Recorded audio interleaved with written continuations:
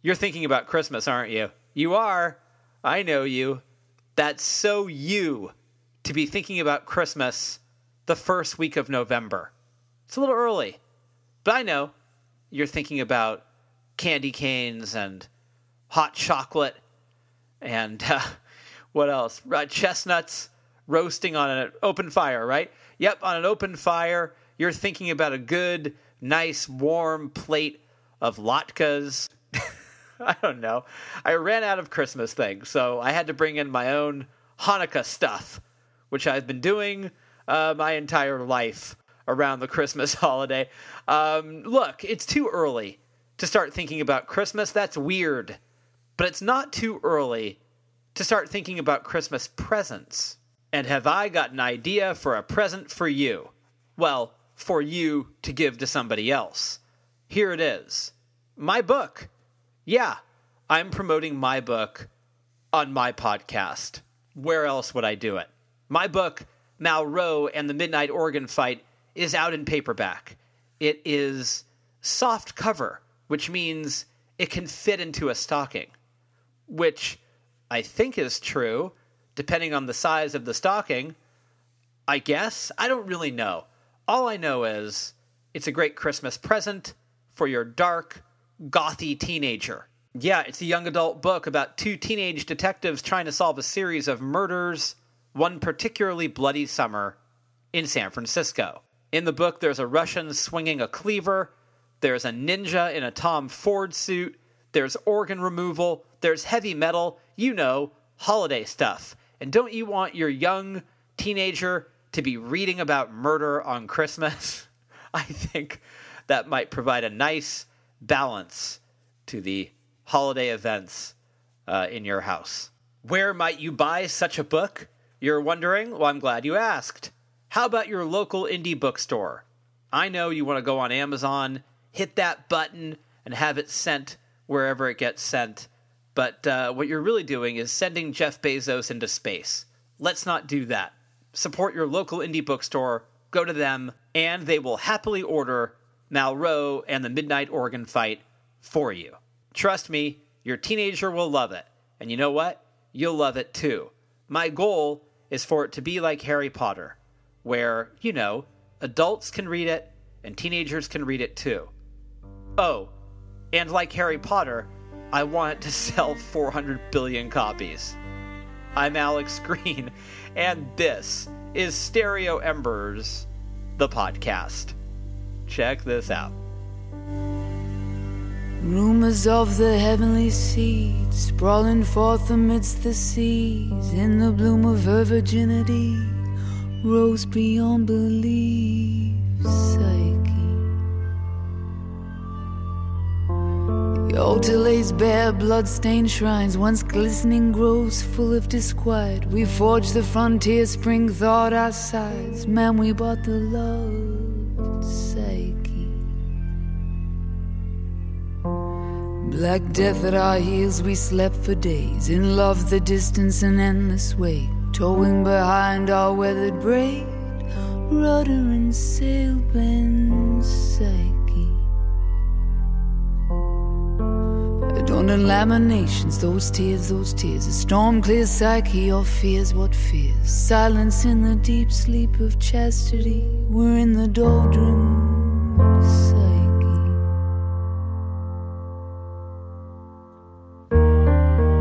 Sailing, sailing under a bright star. Who are we? Who are we in this light? Not imaginable was missing. That is the music of my guest today on the program, Reb Fountain. Let me tell you a little bit about Reb Fountain. Well, putting it simply, the California-born but New Zealand-raised Reb Fountain is one of the most beguiling, affecting, and captivating musicians out there. And people are catching on. She's won the esteemed Tate Music Prize, she was shortlisted for the Silver Scroll Award for her track Don't You Know Who I Am, and she was nominated for 5 New Zealand Music Awards, including Album of the Year and Best Solo Artist. She's played sold-out shows across New Zealand, and she opened for Crowded House on their To the Island tour, and she played a spellbinding set at the Splore Music Festival. And I think spellbinding is a great way to describe Reb Fountain's music. Or, at the very least, I think it's a good place to start, because one word does not do the trick. Her songs are dark blasts of gothy noir, infused with punk, folk, and indie rock. And her new album, Iris, is an instant classic. It's lush, jagged, and cinematic. It's stirring, and altogether powerful work. So what's Reb Fountain all about? Let's find out. Here's me and Reb Fountain having a conversation right here on Stereo Embers, the podcast.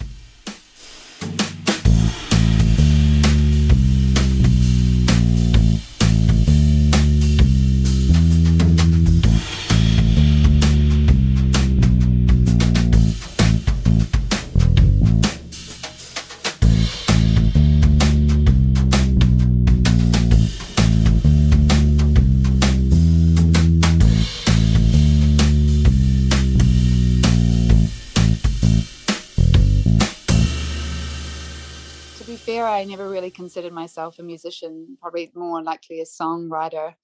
I was not very good at learning.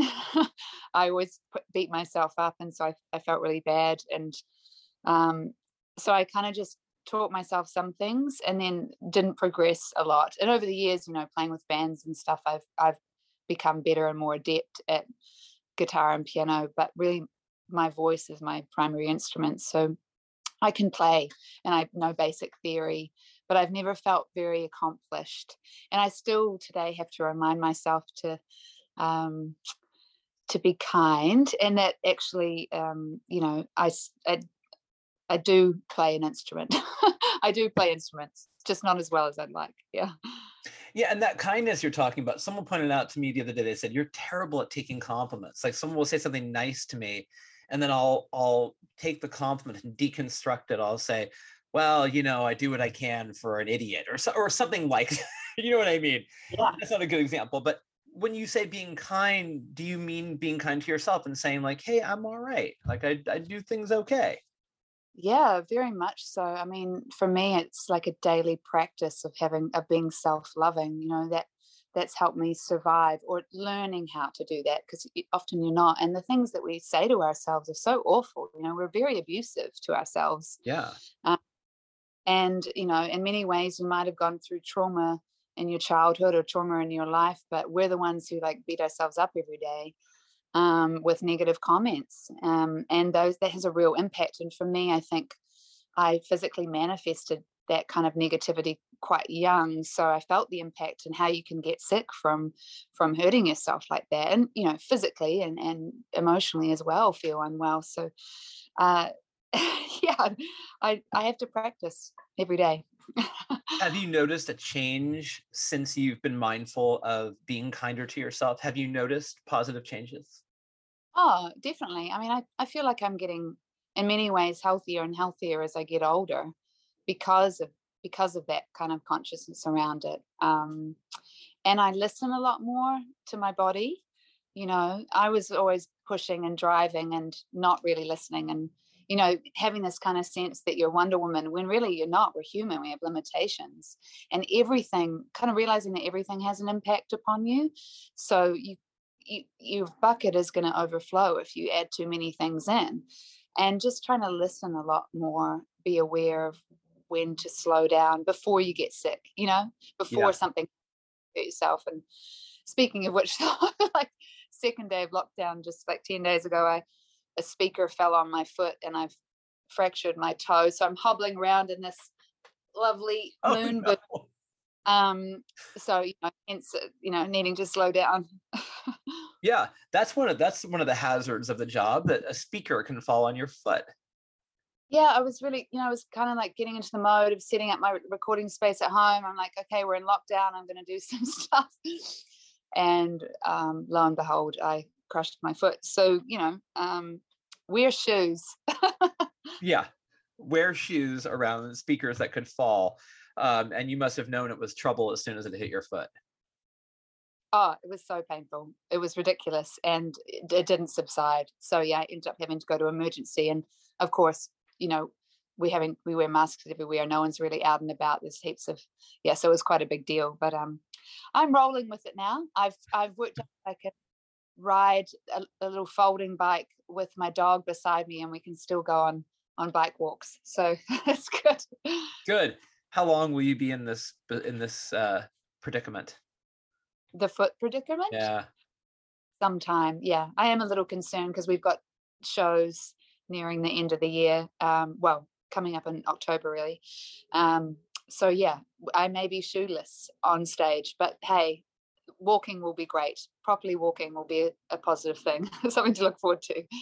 Now, I don't typically delve into the past, but you're an interesting case in the sense that you, I believe, are from where I'm from, but somehow you ended up where you are. So can you just talk a little bit about the geographical trajectory of your life? Because it's very interesting to me.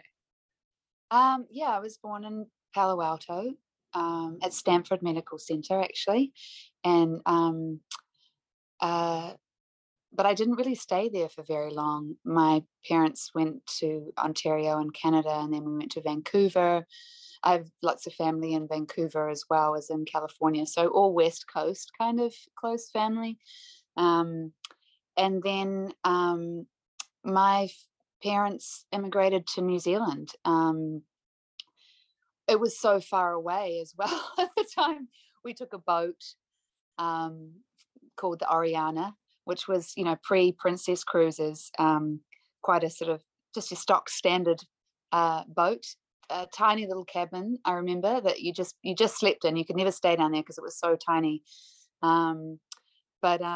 We traversed across the oceans to New Zealand, and we ended up in Littleton and Christchurch. And I guess the reason why we'd gone was that my dad was getting a job at the university in Canterbury. But why do you travel so far away? I'd say it had a lot to do more with running away from family or things, because it was quite a weird time. In many ways we could fit in quite well to this very kind of Pākehā white traditional old school kind of community, but we were so different. Coming from California, my parents were pretty liberal, hippie-ish, and so it was quite a challenge, I think, for my family. But yeah, we grew up. I grew up here in Christchurch, and it was interesting. I guess music was always the way that we connected with other people. We sort of got together with other migrant families and had song circles, or we'd sit around, and my dad made up a songbook, and I'd kind of come from a long line of migrants in North America anyway, who used music to connect with others. You turn up and everyone's playing an instrument. So in many ways I was separated from that kind of musicality that we had in North America, but we brought it with us to New Zealand. So for me, it was always a way of making sense of our isolation, making sense of our community, making sense of how I felt. And so I was really drawn to music in that way because of that migration, I suppose. It sounds like you were like, what, 5 or 6 when you landed in New Zealand? Yeah, I think I turned 6, went just before we got on the boat. Yeah. Yeah, I mean, it's quite a story. Because in my brain, I was thinking, oh, perhaps her parents had New Zealand roots and they were just returning to them. No. Everyone else is back in North America now. My dad's just about to go back. So no, we didn't. And I think we weren't prepared at all for the culture shock. I mean, no one ever is as a migrant. And again, like I say, we were very fortunate in the respect that we physically fit in on some level, but culturally it was a strange time. We've got these 2-track tapes that we used to make and send back overseas to families, my parents talking about the kids and me and my brother when we were little. And there's a lot of talk from my mom about, because they were in the church, Christians at the time and going to church, and how she's like, women here are still subservient to their husbands. Like it's very weird, So coming from that liberal kind of Pacific space into this was very backward. Did you sort of think of yourself growing up as a secret Californian, or did you start to self-identify as being a New Zealander? Well, there were many things that made me feel like I was an outsider kind of wherever I was, and sometimes included, but like my mom, there's photographs of her skiing in cut-off jean shorts and a bikini top. Now that was full California girl in New Zealand. People didn't do that here. You didn't show your skin. It wasn't like that. So I kind of grew up with that tension, and I always, I suppose, felt it in myself too. Certainly climate wise, especially as I get older, I'm definitely a California girl. Yeah, I mean, it was always something that was quite special in lots of respects. But again, it felt like I was just always missing somebody. That's what it feels when you are not in the place of your birth. You're missing people and places. Yeah, that's very well put. And yet you remain. You never left. You stayed. Oh, well, I did. I went to the UK and then came and lived in the States for a while when I was younger. I lived in Seattle for a while. But yeah, ultimately I sort of came back here and then quite quickly ended up getting pregnant and having 2 children and then being a single parent. And it's pretty hard to, it's hard, although I had dreams, it's hard to do anything when you're parenting. Yeah. So kind of ended up here again, and I'm so grateful for that, that my kids have grown up here, and it's such a beautiful place. And I I'd often think about if I was in my situation here in the US, how I would be destitute. We have a social welfare system here that supports single parents, so I was able to live with my children and in many ways thrive in a way that I wouldn't have been able to if I was in North America. So yeah, I was grateful for that. It is a weird thing to be an expat though, looking at your country and feeling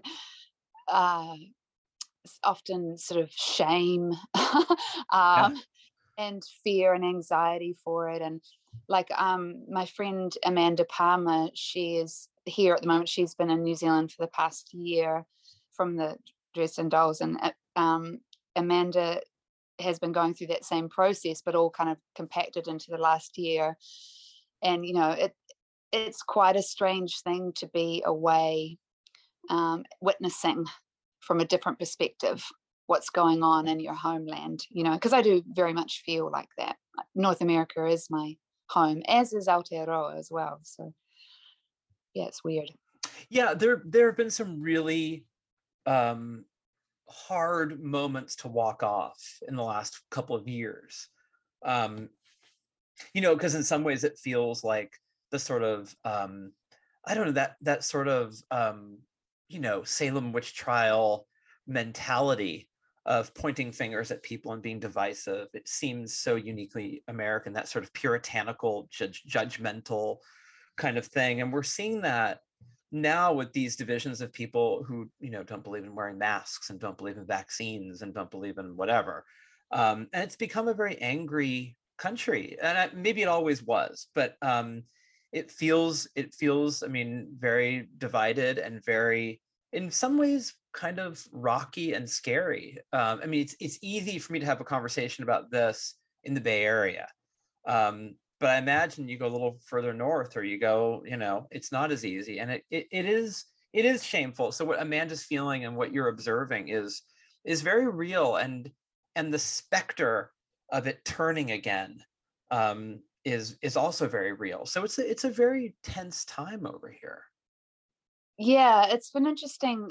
I've been reflecting a lot upon that sort of lack of empathy or ability to consider others, because as we're sort of ramping up our vaccination program here, there is that same rhetoric, and now it's not to the same degree, like you say. Some of that is very essentially American, this this kind of imperialist imperative that's, I have the divine right to behave or do as I wish, but I think that is underpinning a lot of rhetoric here also, and it's very in many ways very racist.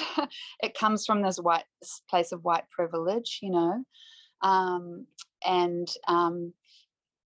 to try and unpack and understand the resistance around the vaccine, or not necessarily just anti-vax, but kind of like more resistance and skepticism around it, I really think you have to think about colonialism and capitalism and patriarchy, and how those things have impacted upon Indigenous cultures and minority groups, and to unpack it a little bit more and make sense of it, and maybe be more compassionate, but also feel okay with being more stern. Like, I guess here I'm like, man, we all need to get vaccinated. We need to do it for one another. We need to do it for our communities and our vulnerable. But I don't know if I always felt that way. And the wonderful opportunity about COVID is that it's brought to light these inequities, and maybe we can do something about it. But there are a lot of people resistant to losing their privileges, Yeah, and in America, we've done this is the uniquely American thing, where people have turned it into an attack on liberty, which is just so absurd. And the rhetoric is going that direction, that it's somehow couched in patriotism. And that kind of attitude feels uniquely American, because there's protests all over the world, but this particular one feels endemic to the US. Yeah, well, I mean, that sort of those systems of systematic racism and structural racism are really embedded in the core and foundation of the Americas, yeah, it's a problem. Problem. Yeah. It's a problem that on our currency are pictures of dead white men who owned slaves. I mean, that does say a lot. Yeah, it's highly unfortunate.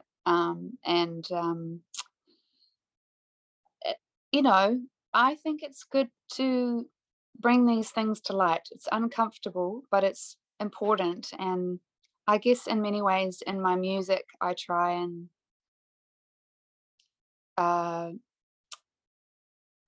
get as many glimpses or pictures of things as I can, because we're all trying to grapple with and make sense of our world. We're all human. Like, we're really having the same experience. And I think kind of being able to create more universal stories. And that's not to say that there are many different stories within that, different voices. And it's important to shed light on those many voices, and listen as well. I think music is a powerful tool for that. Growing up in the Bay Area, I got into all of these New Zealand bands when I was 15, 16. I started listening to the Chills and the Verlaines and the Clean and Sneaky Feelings, and I developed, and then later on Garageland, and I just sort of developed this kind of trust with the Flying Nun label, where if I saw an album came out on Flying Nun, remember the days where you actually trusted a label because it put an album out, right? It's like 4AD, I'll buy it. And they were one of those labels that literally never let me down. And so I really had a tremendous fondness for the label, and I had a fondness for the bands, and I developed this kind of romantic idea that everybody was friends and they all knew each other, and there was like this New Zealand feel. Were you as bewitched by that sort of group of bands, or what were you listening to as you got older? Yeah, absolutely. Like, Flying Nun was a very cool indie label. It was the label, for me growing up. It was a very male-dominated label at the time. True. Yeah, you're right. Felt very cool. Like, it was music that you listened to, but I couldn't ever imagine being a part of it. All that stuff that came out in the 80s, really.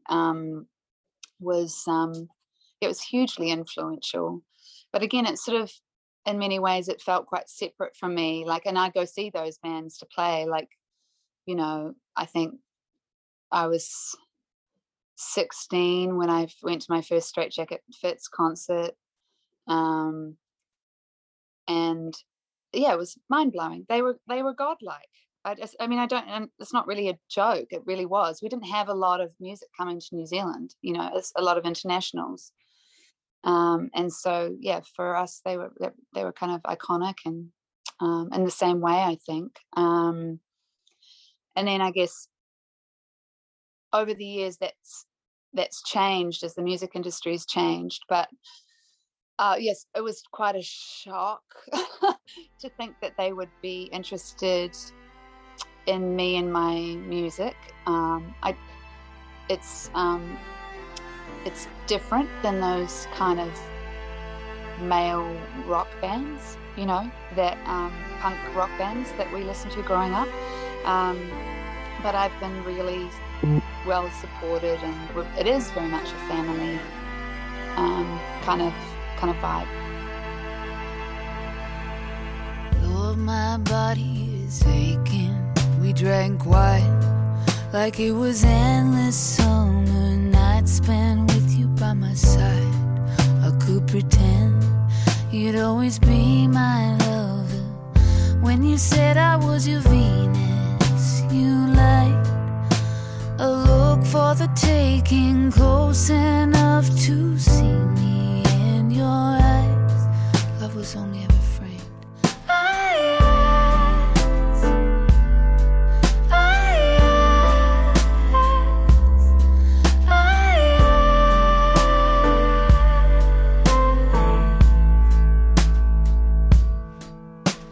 What's in your heart that you dare not speak of love?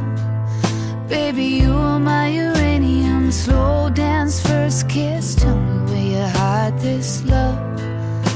I ache for the taste, and I know this love gets around. It haunts you till your heart's been found out. Love for the lack of it. You look so hard that I can't stare back. Hold me for a minute.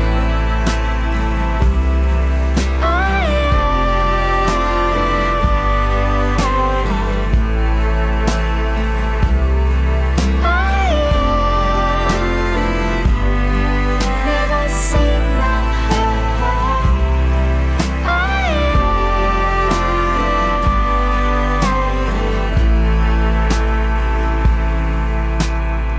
Take cover, call me up. It's 4 in the morning just because I got my eyes on you. I shouldn't be looking.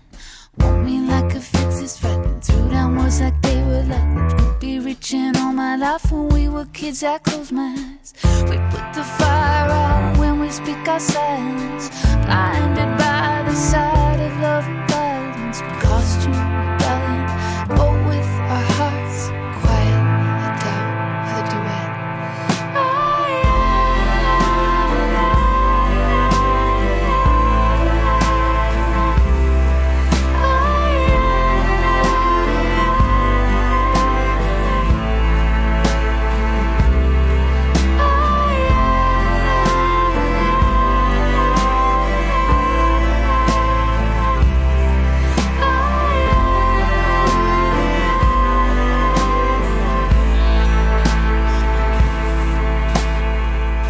Got a love that the world can take away. Heroes we are not, our maps diverged and we're lost. We missed the signs and we paid the cost. What do you do with the mad that you feel? What is essential is invisible. What do you do with the man that you feel? We dare to be ourselves. I read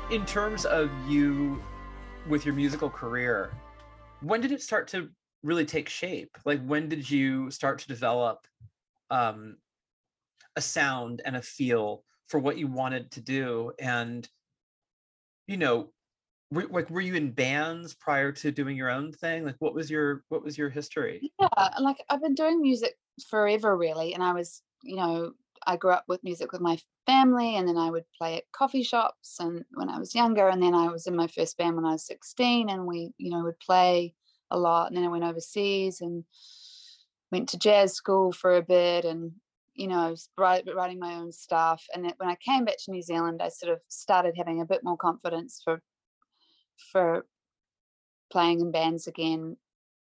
And then I had got pregnant. So I was kind of like doing quite well at the time, like pushing my career, I suppose. But I was still young, and it really was kind of coming back to it as my children got a little bit older that I started engaging. But I didn't, to be honest, I didn't really know what I wanted. I kind of had these rock and roll dreams, like I think a lot of us did, growing up. The sense that you make a record and you become something. It was still very much the time of record labels having so much dominance. There was a lot of competition. There wasn't a lot of female artists out there. And I was interacting with it from that kind of level, from the sort of dream to get signed kind of level. And that was, initially what got me into making a record. Yes, I was still writing my songs, but I hadn't quite developed yet, I think. And then as I sort of gained more of a community, made another record, I started thinking more about the song craft, I guess, in a new way, not just as an expression, but more as a craft. But then just like the shit hit the fan, and I'd spent all this money I didn't have, touring and recording, and I was putting so much out and I wasn't getting stuff back. And also I felt incredibly despondent because this kind of rock and roll dream didn't come to fruition, and I pinned so much upon that, and it wasn't really about that. It was just about wanting to be accepted, and feeling rejected inside. And then that tied into so many other things that were going on with me personally. And so I stopped for a while, and actually I needed to, because my kids were at an age where it just was impossible. I'd spend more money going on out to play a gig on a babysitter than I would making money at the gig. And so, because I was a single parent as well, it just felt too hard. And it wasn't really until years later that I joined a band called the Eastern, and we'd tour a lot, and I built my confidence back up again, I suppose, and was reminded of why I play music, why I'd been doing it from the start. Because music has meaning, and it builds connection and community, and those are all things that actually I value and just needed to be reminded of. And I was really scared, but I was doing it anyway. And so that enabled me to start, I would open the shows and I'd sing in the band and kind of just start re-engaging. And from there, a friend said, look, I'd really like to record these new songs, which were very much folk country songs, because that's what the band I was in, and playing on the road, that's what I'd grown up with. And so we recorded this record called Hopeful and Hopeless. And then a month later, my friend who was in my band and had been for years, he suicided, and I just kind of hit rock bottom again, like feeling like I couldn't do it. And, it felt so hard. And I guess what really turned things around for me was getting the confidence, the courage to release and tour these two records, Hopeful and Hopeless and Little Arrows, that we'd made, and share them. And at the time I was sharing them for my friend, and like his music, but really it was my own stuff. And through that journey, I guess I realized that I could be free of all the stuff from the past, that I was doing music because I loved it. And it just changed the energy for me so much. And from that time, I just had a sort of burgeoning commitment to myself in a new way. And, that intersects with lots of other stuff that was going on in my life, and my kids were getting older. And I guess I can't remember what the question was that you asked, but that journey meant that I was able to approach music in a way where everything was a bonus, that it felt really positive. It was still hard, and I get pretty nervous when I go on stage, and it's my favorite thing to do, but I always feel nervous, and you're still intersecting with all that stuff about acceptance or whether people are going to listen to your music and all that. But I was coming from it, and I am coming from it in a very different place. And so I feel very liberated from the ties that bound me to old insecurities or self-doubts in the past. And I'm just able to enjoy playing, and creating in a different way, which has meant that the music that I make is different, and it's evolved, and my relationships have evolved, and the things that I do, what you think matters makes a difference in your life.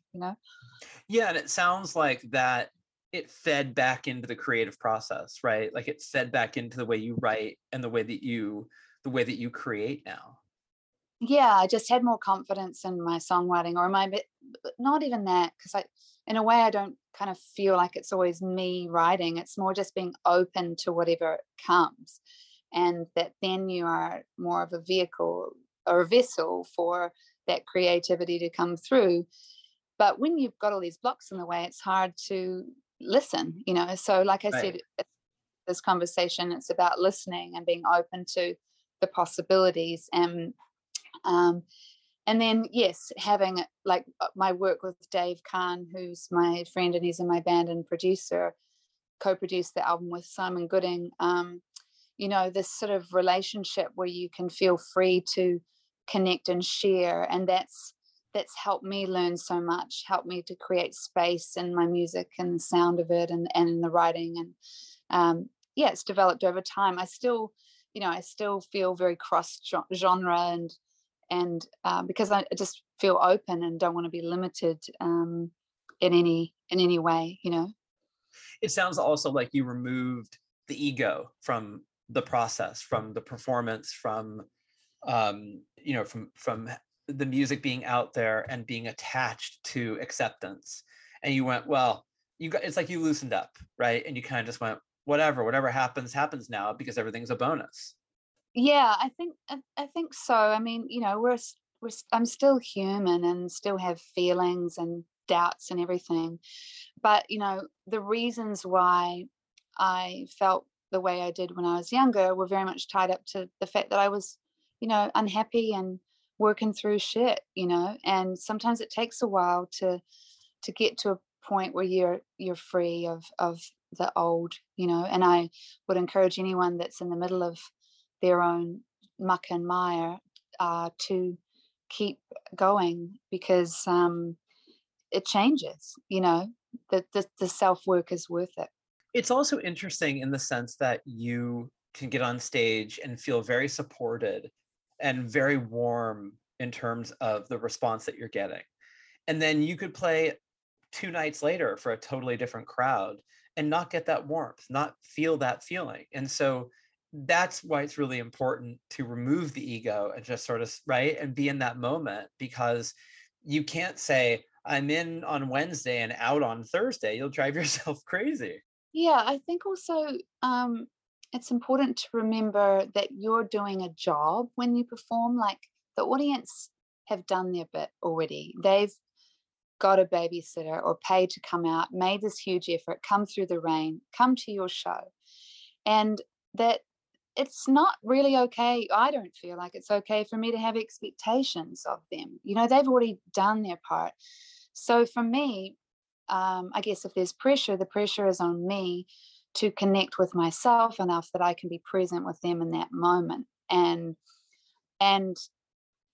perform and share my music to the best of my ability. So, I mean, of course, it makes a difference if people talk through your show or right, are or sitting or, all that stuff. But I don't want to rely on their response to fuel me to do a good job. Like, my job as a musician is to go out there and do it well, irrespective. And that's very empowering, and also I think it helps you have agency, and gives the audience, it takes the pressure off the audience, because then they're able to engage with you fully. They're free to really choose how they react, and absorb what you do. And it's great. I love it. Do you allow yourself because like you said, you are a human being, and maybe you have an off night, maybe you didn't feel great. Do you walk away from a performance like that and go, let yourself off the hook and just go, look, that was an off night. Well, I tried. Every show is different, and some shows are harder than others, for me. But I would hope that generally that's not noticeable for an audience, So yeah, there are times when I go, oh, this was really challenging, or man, I was so nervous that I felt like I was forgetting I was going to forget my words, or right. It didn't feel as fluid or as connected. And it's great to debrief about that stuff, but I'm not going to fall into the pit of despair. You got to pick yourself up, because it's not that I want to ignore how I feel, and I definitely don't do that. I'll go on stage and say, wow, I feel nervous, to myself, but as long as I own it and I'm honest with where I'm at, then I can play with that and be in that space, and it's okay. Yeah, I try not to do the beating myself up thing afterwards. Yeah, it's not constructive. And I think that's sometimes with you, if you get a lot of critical acclaim and notice at 19, that's harder, I think, because it seems to me like the maturity factor definitely weighs in, where it's sort of like you let yourself off the hook. You just go, all right, well, I gave that a shot, and I'm not going to beat myself up about it and ruin my night and ruin tomorrow night's performance about it, because let's just move on. It's hard. I mean, we're inherently self-critical as creatives, and yeah, sometimes it's hard. Yeah. But you got to keep doing the work. I also think it's fair to walk away and go, I crushed it. I did a really good job. That went really well, right? That's healthy. The more that you play, the more that this is your job. You grow into that, knowing that you want to crush it every night. So you'll be in different spaces and different headspaces around that night, or within that night. But you can always do a good job in many ways, if you've rehearsed, if you are committed to yourself, if you're connected with the other musicians, if you're present. I don't know, I feel like that sets you up to win most times. You mentioned Amanda. Do you have friendships in the industry that are quite important for you in terms of a continuous dialogue where you check in and talk about your job, talk about what's going on, and commiserate as a creative person? Yeah, I mean, I just had a Zoom conference, or get together a few days ago with some wahine, some women in the industry who are musicians and songwriters, and yeah, we were talking about that very thing. What's the experience of being in lockdown? How has it affected their work? How are they feeling about having to reschedule stuff? How are they coping with the uncertainty? What does it mean?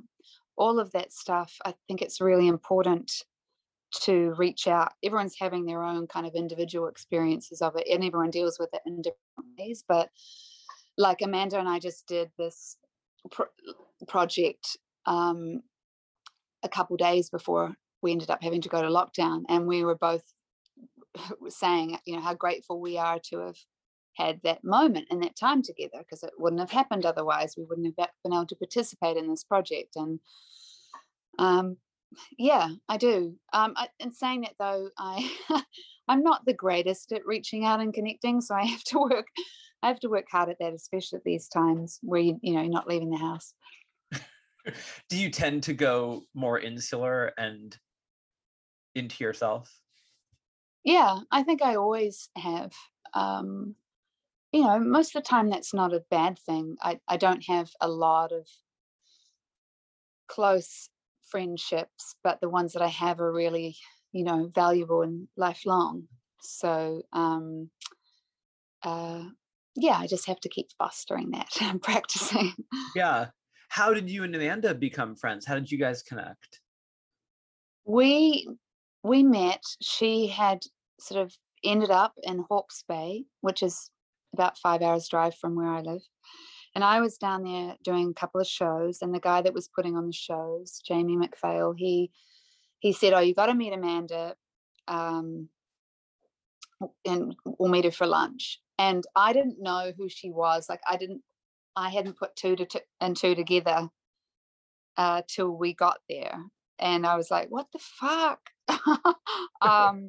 It was quite a big deal for me. But it turns out that we're related. We're both McKinnons from way back, and so we have this Scottish heritage in common. And she does very much feel like kin in many ways. We get on super well, and it's really nice. It's a great friendship. It's cool. Are you in touch with your Scottish heritage? Have you looked into that? Because I'm looking into that kind of stuff right now, because there's a part of my family that's kind of a mystery, and I'm trying to trace it. But have you sort of explored your relatives and your? No, not enough. No. It's something that I've been talking about with my brother, actually, getting more involved in. Because I don't. On the other side is Ukrainian migrants.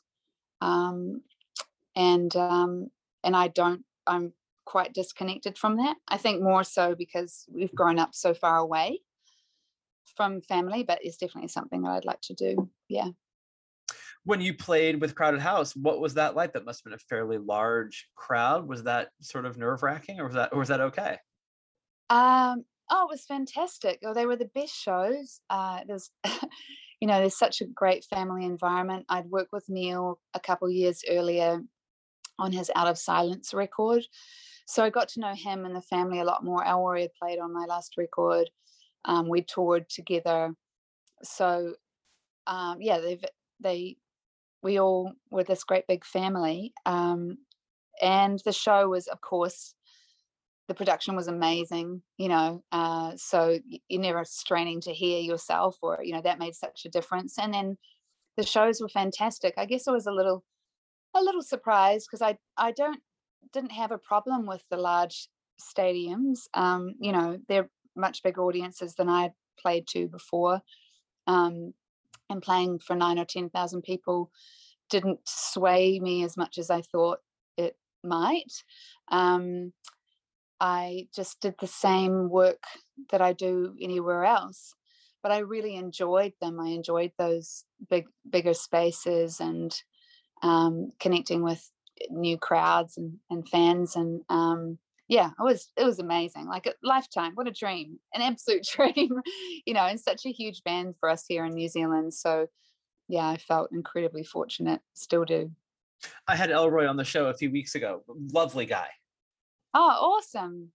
Yeah, really. Just he's such a nice guy, and he's one thing that really struck me about him and the Finns is that he is incredibly friendly, but he's also such a focused artist. You can really tell that there's every note, there's such seriousness to the craft, and I really admire that in his work, and his brother's work, and his dad's work. I mean, and I love his album. I think his album's great. Yeah. Elroy is an amazing musician. I love his album too, and man, he's an exceptional drummer. I've really enjoyed watching him from side of stage at Crowded House and listening, because man, he just held that down so incredibly. And he's he's a sensitive, creative male who's grown up with music in his life, and it's a beautiful thing. It is, and it's a rare thing that the way their family works is just so inspiring, and it feels like such a peaceable kingdom that they have going there. It feels it's a nice story. Yeah, it's great. I felt really honored to share in that, and for my band to share in that, and I hope we get to do more shows in the future together. Yeah.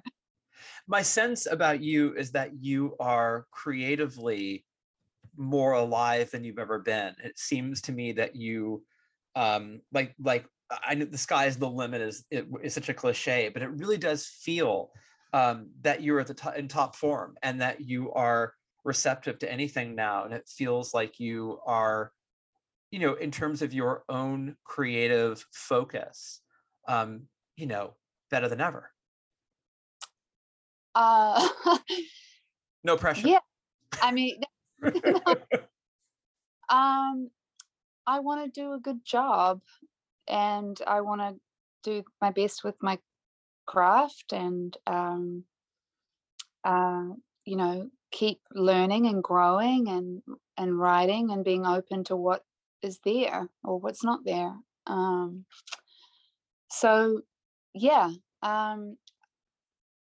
just doing it, and in the work, it pays off to work hard at what you do. And in many ways, for me, COVID has been a real opportunity to write and record and connect with, particularly with my audience in New Zealand. Like for the last record, I mean, it was full pandemic, and I didn't get any traction overseas. I mean, we sold some records, but in terms of the album, it was really very much New Zealand focused, and that ended up being okay. You kind of have dreams of like getting an interview with Mojo or something in the Rolling Stone, but sure. But to connect more fully with the audience here has been amazing. And like I said, I guess everything is a bonus, and I'm grateful for this conversation. I'm grateful for the fact that 1 or 500 or 10,000 people listen or come to a show. And it's just good work. Yeah. And are you willing to sort of chase down any idea that you have, like you're willing to follow it, and maybe it doesn't pay off, but at least you're willing to experiment? Do you feel like an experimental artist now more than you've been? Oh yeah, very much so. I'm pushing all the time. The opportunities and the work that's been created has been from me pushing it, and me and Dave a lot together as well, just constantly thinking and moving forward, and on a sort of business level and on a music level as well. And I get stuck like everybody else with writing, and feeling like you don't have anything to say, or just but I feel more confident now and moving through that, and just practicing your instrument while you're stuck, or and waiting till something comes or emerges, or there's space for it, or creating space for it. So yeah, very much so. I'm open to anything pretty much. And you have a remarkable discipline, Reb. You really do. I mean, it's very clear that you're a very disciplined artist. It's so funny that you say that, because I think I'm the least disciplined. And my brother is a jazz drummer, and he's just always practiced so much. You have to do that work, and I was never very good at it. But I think my work on myself has really helped my discipline with my music, and that the two combined work in tandem for me anyway. And that if I can keep that commitment up to myself, then it's the commitment to music. So it's good. Yeah, and I think that even if you're not in the process of writing lyrics or thinking about songs, that you're thinking about it, I think that counts too. I think that's all part of it. Yeah, everything that you do is your work. And I mean, right. things that I admire and is also terrifying about what Amanda does is, 24/7 is her work pretty much, that's a hard way to live. And I don't live that way, but that approach of accepting whatever comes into your space and your environment as you move through the day as being informing your work, and I guess the songs on the album Iris are very much about that thematically. There's the sense that all the things that you do in your life, the sum of those parts creates a whole and is informed by those parts, but you don't necessarily see that at the end production. You see this shiny thing, but there's a lot that goes in that end work, and I love that. I embrace that. Yeah, the shiny thing was built brick by brick. I mean, it's put together with. That's why when people say, "Oh, I saw the new movie by so and so," stupid, and I kind of go, that represents 3 years of a lot of people working really hard. Maybe watch it again, or just maybe refine the comment of it's stupid and figure out what you're not responding to, because it really is an intricate layering of different people doing different kinds of work. That's complex. So to just sort of sweep something aside, that took years to make, it just doesn't feel right to do. Well, I think as an artist as well, I feel a responsibility to those other people in my ecosystem, and that really became apparent last year. This sense of our community, not just being myself and my band, but being the venues and the tech musicians and the promoters, as well as the audience, that we're all in this together. And when I can commit to myself and create work for myself, I'm also creating work for a whole community, as well as entertainment for people. And that, that's one of the great things of being liberated beyond your fears and doubts about stuff, is that you can consider other people in a new way. And when I was writing Iris, the reason to record it was very much I was pushed along by the sense of wanting to care for my band, to create work for them, to create work for us in the future, and to create work for the venues and the places that we go to and those people on the team. Like, we're in it together, and I'm one piece of that, so I got to play my part. It's an incredible ecosystem, an incredible landscape to be a part of, but every part of it needs to be valued, Yeah, well, I'll tell you, I love your music. I love what you do. I think you're marvelous. And I think of you as a Californian. We've just loaned you to New Zealand for a while. Well, I've got great hopes of coming back. I mean, obviously I really miss my family. We had planned to come over and do some shows last year, and hopefully maybe in 2022 we will make it over later in the year. I really don't know, but in the meantime, I'll just keep doing my best to share what we've got here and connecting with people, and love to be embraced as a California girl.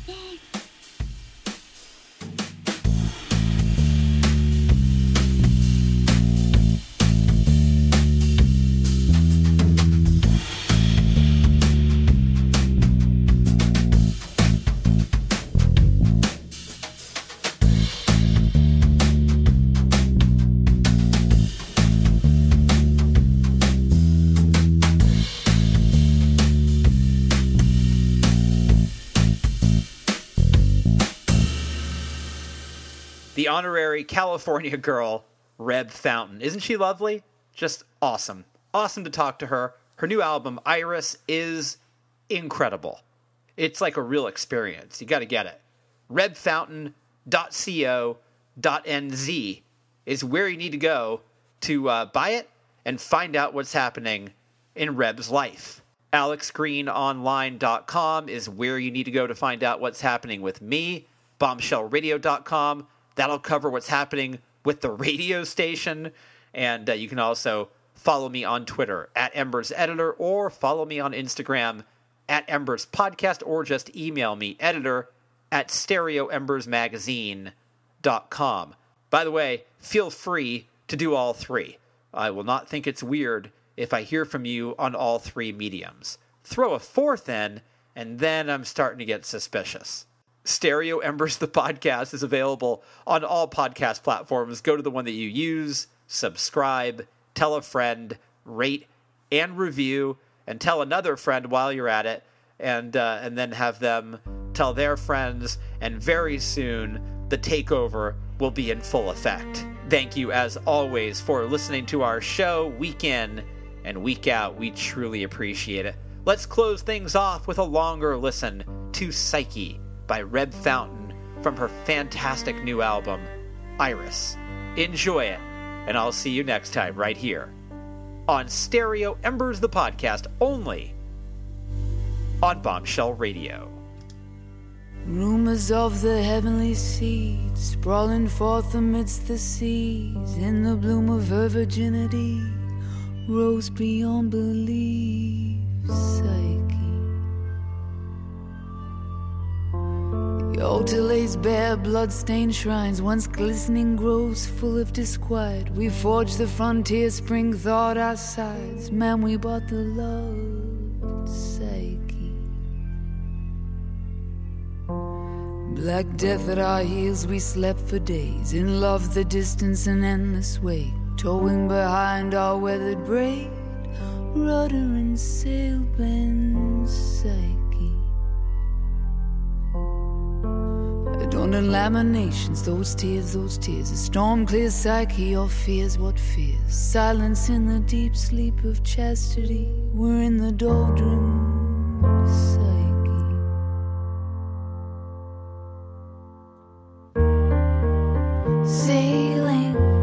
Sailing under a bright star. Who are we? Who are we in this light?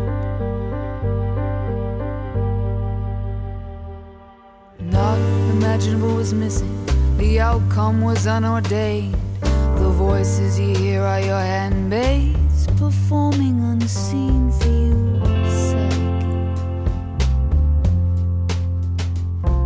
Reckless lamp stealing the night conspire, resume wandering the idle oceans to inspire a rare reflection. There are no weddings, we quit the sea, Psyche. When they observed how you trace the earth, blessed, exhausted by toil, assuaged of rest, where does my Lord dwell? Guess, shipwreck, we attest to your journey, Psyche.